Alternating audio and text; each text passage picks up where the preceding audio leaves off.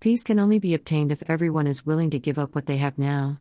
We cannot have peace and still keep the status quo of today. Our ways are too ingrained with insensitivities of others. We as a human society are too sociopathic and insensitive to other sufferings.